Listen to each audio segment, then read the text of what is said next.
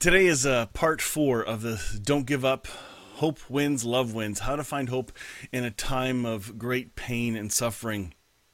I think the last number of weeks have kind of revealed some underlying stresses that many people have, including myself.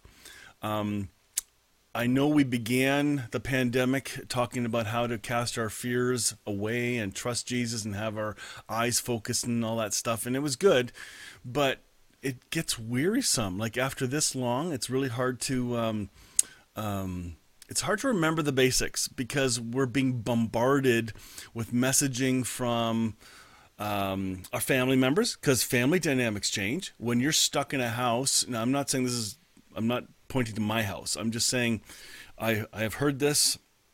In fact, let's say I'm home for holidays during the summer, and I'm home for like 2 or 3 weeks, the dynamics change because now I'm there. And it changes the environment. So when you have everyone stuck at home, it changes the environment. Problems not dealt with rise to the surface, and you gotta deal with them, and it can either go bad or it can go good. It can reveal and has revealed, honestly, I think this pandemic has revealed cracks in our relationships, cracks in our theology, cracks in our patterns of life that we've just filled in with a cheap putty or a really cheap silicone just to make it through to the next stress. But all the stress fractures are now showing, and it's revealing some what I would say patterns that are unhealthy for us to continue in, and they need to be purged, burned out with a holy fire, so to speak. You got to go listen to the Wednesday morning talk on what is hell. It's great. But it's honestly, this is a really big deal, and that's why I think this particular series of Don't Give Up is because I'm hearing some folks flippantly say, and some that are watching here, I've said it quietly under my breath, but we just flippantly say, I'm done with this. I am done with the pandemic. This is so stupid, and all these phrases, and there's freedom among friends to do that. But when it's your go-to phrase to people you don't even know very well, it invites argument. It invites built-up frustration. You might pop somebody else's balloon with your prickly comment. They're just holding together, trying not to pop, and your comments or attitude can poke and create an anxiety that is very hurtful. And this is not the way we've been created to function. And so I want to find out, how can we look for hope in a time like this? I know there's some hope of the layers of pandemic restrictions being lifted, and that's all great. I'm not talking about the legitimacy of those. I'm not talking about any of that. I'm talking about our individual responses in light of being in Christ. This is the only place I can go. There's too many opinions out there for all the other stuff. I don't even want to get into it. I've had some good conversations with good friends where we can actually talk about some topics regarding the pandemic and politics and all that stuff. Knowing we're friends, we can banter back and forth safely. If you don't have that, then don't create those conversations with people that aren't safe yet, or you're assuming much. Don't do that. It's just, it tears down trust, and I want to see us rebuild trust, because we are going to be getting together again. It's going to look different. We're going to get together differently. Some people will have stopped going to church altogether. Some will have switched churches. Some are going to say, wait a minute, the church lied to me. It's actually fun staying home on a Sunday morning. Like, those kinds of things are running through everyone's head. So what's this going to look like? I don't know. All I know, for me, I want to encourage and inspire hope. That's it. That's all I can do. I can't fix problems that people have. I'm trying to fix my own, thanks. But at least if we can together as a church family, as believers, or as seekers, or as disciples of Christ, that's a good way to put it. That's a pretty basic. Let us grow together. And let's encourage one another. Let's inspire one another. I want to read this next short. It's like a short devotional from Henry Nouwen. I've got 2 today that I want to read. One is from Mo Thomas, and I saw a number of folks post that. And when I read it, I realized, and I'll explain why I put sharing that one later. But let's talk about this: the divine choice of weakness. Now, here's what inspired me about this one. This fits perfectly with this whole idea. Remember last week we talked about being still and what that means, and seeing in Scripture how it says, "Be still, be still, be still." This is part of that journey. Why do we need to be still? To bring us to this place. What I'm going to share right now. This is the goal. This is the map, the roadmap to why being still matters. Listen to this. God chose to enter into human history in complete weakness. That divine choice forms the center of the Christian faith. In Jesus of Nazareth, the powerless God appeared among us to unmask the illusion of power, to disarm the prince of darkness who rules the world, and to bring the divided human race to a new unity. It is through total and unmitigated powerlessness that God shows us divine mercy. It is very hard, if not impossible, for us to grasp this divine mercy. We keep praying to the almighty and powerful God, but all the might and power is absent from the one who reveals God to us, saying, "When you see me, you see the Father."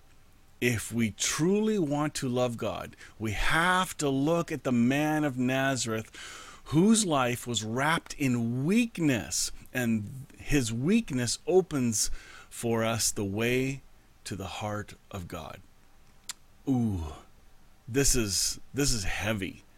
Like, we always think, I need the power of God to move mountains. I need the power of God to give me great faith. And we translate the power of God and try to mimic it. And worse, people try and take that power for their own direction, trying to become more powerful, more influential, when it's the exact opposite with Jesus.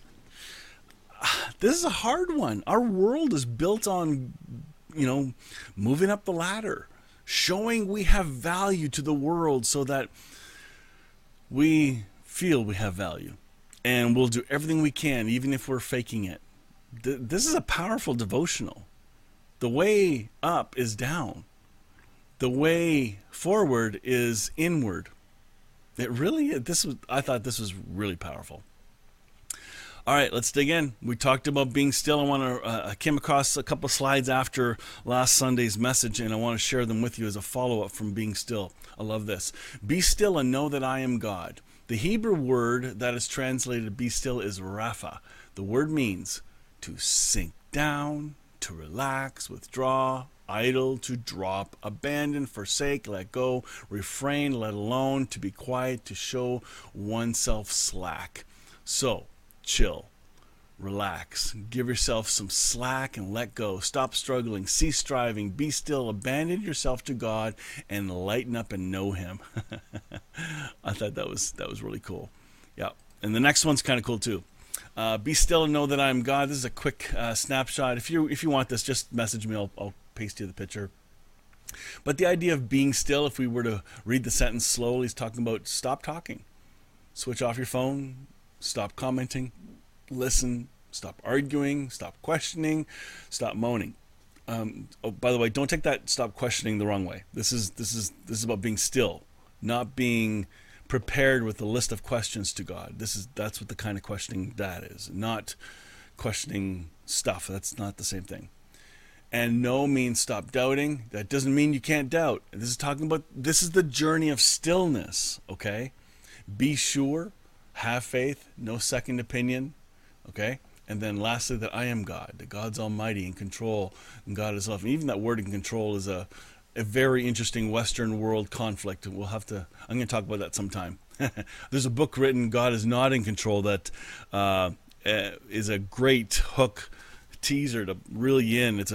It's good. God is king. He's my hope, my rock, my fortress, ever-present help in times of trouble.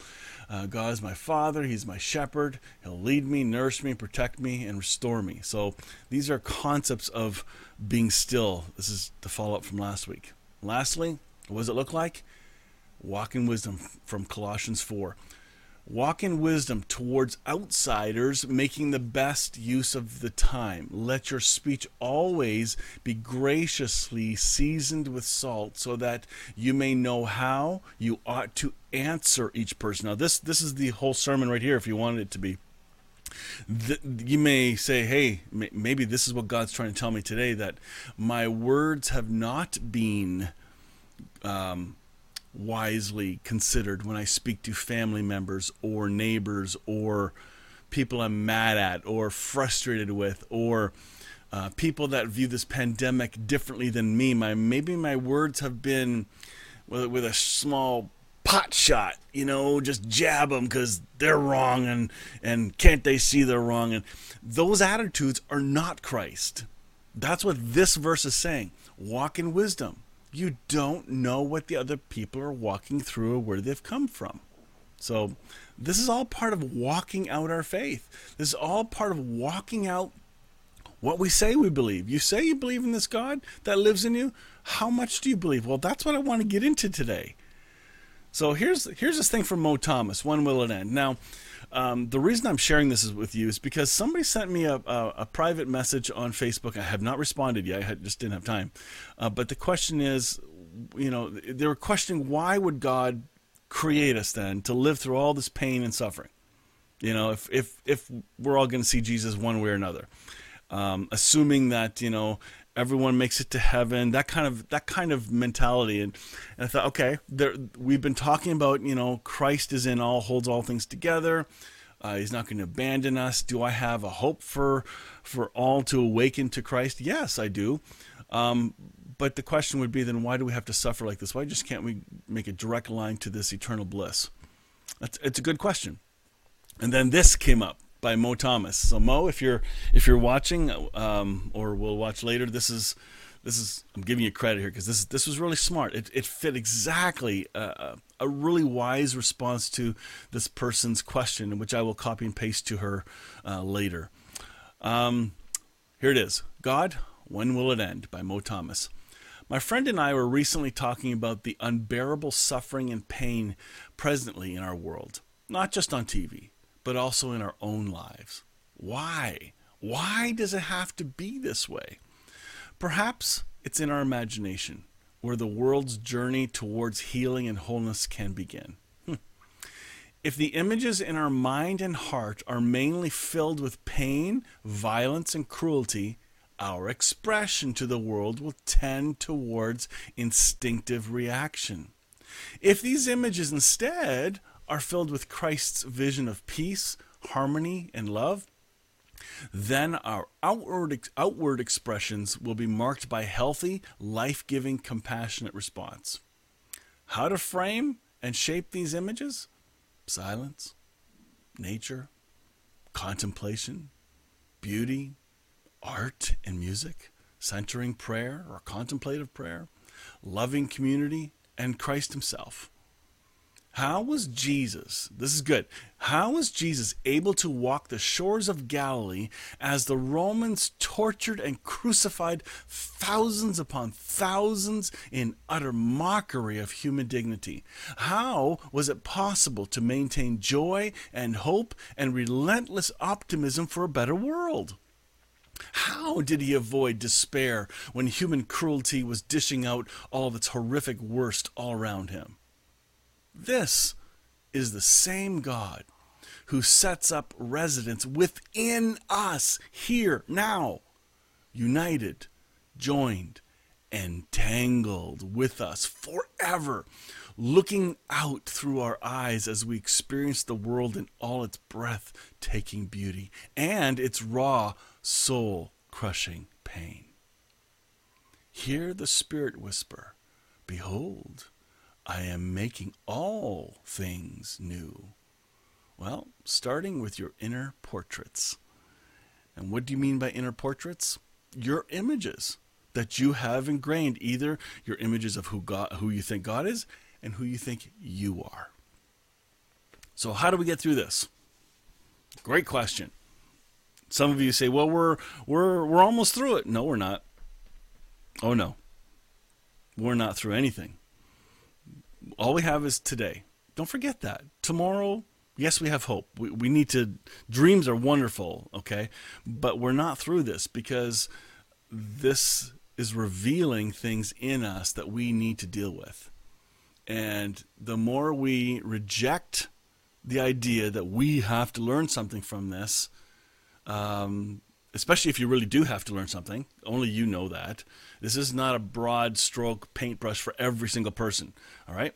But those that have been living on high stress or been kind of walking eggshells until a year and a half ago, when eggshells suddenly changed to Lego and thumbtacks on the floor. I don't know, but we need to deal with some of these things. So how do we get through this? Zechariah 4:6 states it perfectly. And this is from Kay Fairchild, a post that she posted. I love how this is worded. It is not by mental might nor by physical power, but by my consciousness, spirit or breath, says the Lord of hosts. So it's not by might nor by power, but by my spirit, says the Lord. So to understand there's a lot going on here, it's not by your mental might. I promise, or here's my list. Today I'm going to do it, and you just repeat the mantras you need to repeat to yourself to remind you, whatever it takes. It's not by your mental might. It's not even by your physical power. It is by your consciousness of the Spirit of God in you. This is how we get through, and it's going to look different for every single person watching. Every one of us. We have all kinds of personality types. Some very, very quiet and just don't create a lot of conflict. And then you have individuals that love to talk, and when you talk, it creates conflict. But everybody has stuff they're going through.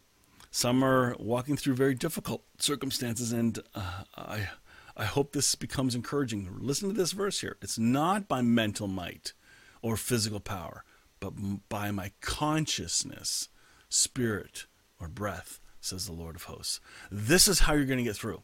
By the Spirit of God. We can't get sucked into the system of religion, because what churchianity will do, or what I would have taught years ago, is I would have given you a wonderful list of things you must do. In fact, I remember my first two churches giving people lists of, here is how you walk through your difficulty.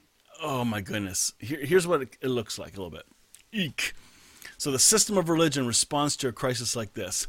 You did this to yourself, you better repent. As in, you're the cause of your trouble. What'd you do wrong to make this curse come on you? Oh boy. Or some people have said, look, God's punishing you. Or people say God's punishing a country or a people group or a race, so repent. I've heard, especially in the last number of years, you hear so many ridiculous statements especially from people who call themselves Christians and say, see, look at this happening. God is punishing this country for their immorality. Well, I say scuba on that. That's baloney. Not a chance, because Christ has already taken away the sin of the world. So there isn't anything to punish. So to use that as a strong arm, somebody has bought back into paganism culture and Zeus thinking, not the God of Scripture, not the Christ revealed. So when you start saying, hey, God's punishing you, or look, this is the bad karma coming, you got to be careful how you say that. I think we need to lose that language altogether. The system of religion will say, you are better than everyone else. God is on our side. Oh my goodness, we are better than everyone else? Look at, if a storm hits, like a snowstorm, or even a tornado like we just had recently, not here local, but not too far from here, it didn't target non-Christian homes. It didn't ask, knock, knock, knock, what's your faith type? I want to know if I need to destroy this house or not. That's not what happened. When a flood comes, a flood comes. When a rainstorm comes, a rainstorm comes. So to play on this, God's going to protect us. Like, here's another one. Okay, this is pet peeve, but if you've ever said this to me, don't worry about it. I'm not judging you, saying, how can you say that? But maybe we can watch our language a little bit better. here's the idea of a car crash. Let's say somebody will say, well, I just missed it. I'm so glad the Lord protected me from my trip. You know, those poor people, the 30, 40 cars have crashed, but the Lord protected me. I'm thinking, what about them? What are you saying? Because by saying that, you're implying something else. Like, we got to be careful with our cheeky phrases that do not encourage or lift others up. So, again, system of religion says if you get your faith right, then it'll get better. So this is kind of what I told people. So here, read your Bible, pray every day, practice these disciplines, and the fruit will bear itself out. That's literally what I told people. Ugh. Or we can spew off a bunch of out of context verses of entitlement. If you do this, God will do that. You know, if you pray, then God will do this. It's the if. It's the Harry Potter wand. That's religion, not Christ. Perhaps our circumstances are the wrong thing to focus on. Just maybe. Well, you know where I'm going with this, don't you? Perhaps it should be focusing on our attention on how God sees us and how God feels about us. Some of us don't even know how much God loves us and accepts us. And even though you may have heard this for a number of years, especially if you're part of Hope Fellowship, we've hammered this forever and it will never stop. But sometimes our circumstances can cause us to forget the goodness of God. All right, because now we're consumed by the very thing in front of us. And I get that. The performance-based acceptance mentality associated with religious practices must be thrown into the fire. All right, where if I do these things, God will bless you. If I learn these Bible verses and attend church and give generously and sit on these committees and volunteer for this and that, then God has to bless me. No. That's performance-based acceptance.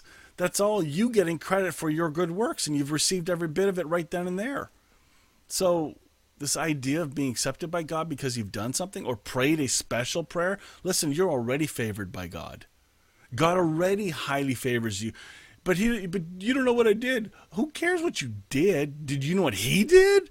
What he did far surpasses anything you did. We give the power of Adam to cause blindness far more credit than Christ has power as the last Adam. Like, I'm sorry, which Adam do you worship? I'm curious. Our society doesn't need more values and morals and rules to follow in order to be acceptable to God. So stop telling people that. You know, stop telling people about this is right, this is wrong. Is right and wrong important? Yes. And I'm going to teach my kids that. But I want to teach them the source of right and wrong. It's Christ. Not my list. Really important. Rather needs to hear and see that the very life and good news of Jesus Christ is what they need. Not the rules. They need to experience the life of Christ. To know what it is. Okay? Let his life impact them. Let his kindness lead them to repentance or a change of mind. Not rules or fear mongering, but love. How many times have we seen when a crisis happens, rabbit trail, but sorry. But I know some churches, and there's nothing wrong with this, oh my goodness, except that when it becomes a ritual and not meaningful, as in, when something happens, sometimes churches have these big prayer gatherings, and I'm all for prayer. But when it becomes a pattern of magic, if God will do this, get enough people praying, then he has to do that. It's like trying to strong-arm God. We need 100 people praying. Oh, please share, pray for this post, and God will bless you if you share this post. Come on, are you kidding? It's ridiculous.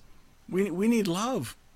Let's take a look what the scripture says here. Romans 2:4 from the New American Standard Bible says, "Or do you think lightly of the riches of his kindness and restraint and patience, not knowing that the kindness of God leads you to repentance?" What? I thought it was you're a bad, terrible sinner and are going to hell is supposed to be the motivation. Isn't that what we grew up with? I did. When we went doing evangelism, we handed out tracts saying you're separated from God. You're a sinner. Well, that's really motivating. Woohoo! Sign me up. You've convinced me. Oh my goodness. Really? That's not the drawing card. This is. God's kindness leads us to repentance. And from the Passion Translation, I love this. This is good. Do the riches of his extraordinary kindness make you take him for granted and despise him? Haven't you experienced how kind and understanding he has been to you? Don't mistake his tolerance for acceptance. Do you realize that all the wealth of his extravagant kindness is meant to melt your heart and lead you to repentance? Oh man, that's beautiful. The Aramaic word for kindness can be translated sweetness. And the Aramaic can be translated, do you now know that it is the fulfillment of God to bring you blessings? This is the good news. Take a look at the top here. It says, do you remember God's extravagant goodness towards you? This is the focus I'm talking about. Because we can take a look at the focus of all the terrible things going on in our lives, the broken relationships, the crisis, the financial crisis, the living crisis, the relational crises we're in. Yes, they're real. But here, we're being reminded to look at the incredible, extraordinary riches of Christ. Because when we do that, it will begin to transform our mind and change our perspective on even our difficulties, giving us hope. And the source is Jesus. It's just that big. Nehemiah 9:16-20. I'm not going to get through all this. But our ancestors were proud and stubborn, and they paid no attention to your commands. They refused to obey and did not remember the miracles that you had done for them. Instead, they became stubborn and appointed a leader to take them back to their slavery in Egypt. But you are a God of forgiveness, gracious and merciful, slow to become angry, and rich in unfailing love. You did not abandon them. Even when they made an idol shaped like a calf and said, "This is your God, small g, who brought you out of Egypt," they committed terrible, terrible blasphemies. Now, pause you for a minute before I finish this. Nehemiah's talking about the previous generation of people. They refused to obey. They didn't remember. And yet now he says, but you are a God of forgiveness. This is Old Covenant. You're a God of forgiveness. This is why John the Baptist could preach forgiveness. A lot of that stuff clicked in this last week and a half.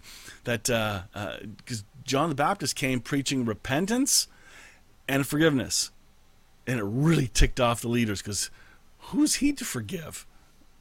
It's just powerful. But here it is again, Nehemiah. So listen, the Old Covenant folks had glimpses of truth all through the scriptures, all right? It's there, mixed in with really bad concepts of who God was. But here it is. He's gracious and merciful, slow to anger. But in your great mercy, you did not abandon them to die in the wilderness. The pillar of cloud still led them forward by day, and the pillar of fire showed them the way through the night. You sent your good spirit to instruct them.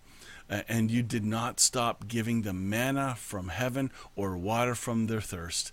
For 40 years, you sustained them in the wilderness, and they lacked nothing. Their clothes did not wear out, and their feet did not swell. Oh my goodness. That's a lot to cover, all right? That's a lot to take in. That if Nehemiah is talking about that kind of a powerful, generous God, who are we to say that we're not cared for? What if our eyes have forgotten the goodness of God? Maybe that's half our trouble right now, that we're thinking our circumstances are so different, but it's our perspective of these circumstances. Honestly, I think if we can pause, contemplate, meditate, be still, and think of the goodness of God, and that his faithfulness never fails and never ends. His faithfulness endures forever. His faithful love endures forever. We have some hope. We have a lot of hope. Yeah, I'm just looking through my... I won't be done. We're gonna come back to this next week. I I hope that you find some encouragement in this. I hope that one thing hit you today. God did not abandon you and will not abandon you. And He is your only source, not someone else. Nobody else is going to fix your problem. Then, on the other side, you may need to go get professional help.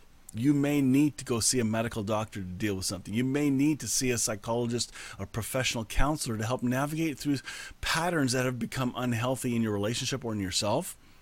Go see somebody. That's why they're there. The holistic health is really important. But right now my focus is on your mind. And when your mind is not focused on who you are in Christ, who Christ is in you, and how Christ wants us to love all around us, then that our eyes are then focused inwardly instead, self-centered. And that's not the way to walk. That's where we can become blind and forget that we've already been blessed and given everything we need. Yeah, we've been given everything we need. I think it's pretty powerful. All right. This week, we're going to head to our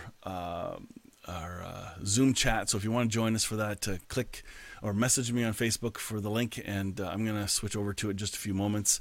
And then don't forget donations for those that are willing to. I forgot to ask Jen if anything came in for our Benevolent Compassion Fund, but that's still open and available. We're going to try and do it through the summer. We've had very little come in, and we have people that could really use some help. So as it comes in, we give. So that's how it works. That's it. I hope you guys have a really great day, and I look forward to seeing you all next week. Don't forget Tuesday night, if you want to join in for the live fireside talk on forgiveness, and then Wednesday morning, 8 a.m. For the live conversation on What is Hell Part 6, our last one. I think you'll enjoy that. So, okay, I'm going to sign off. You guys will catch you on the Zoom call in a few minutes. See you later.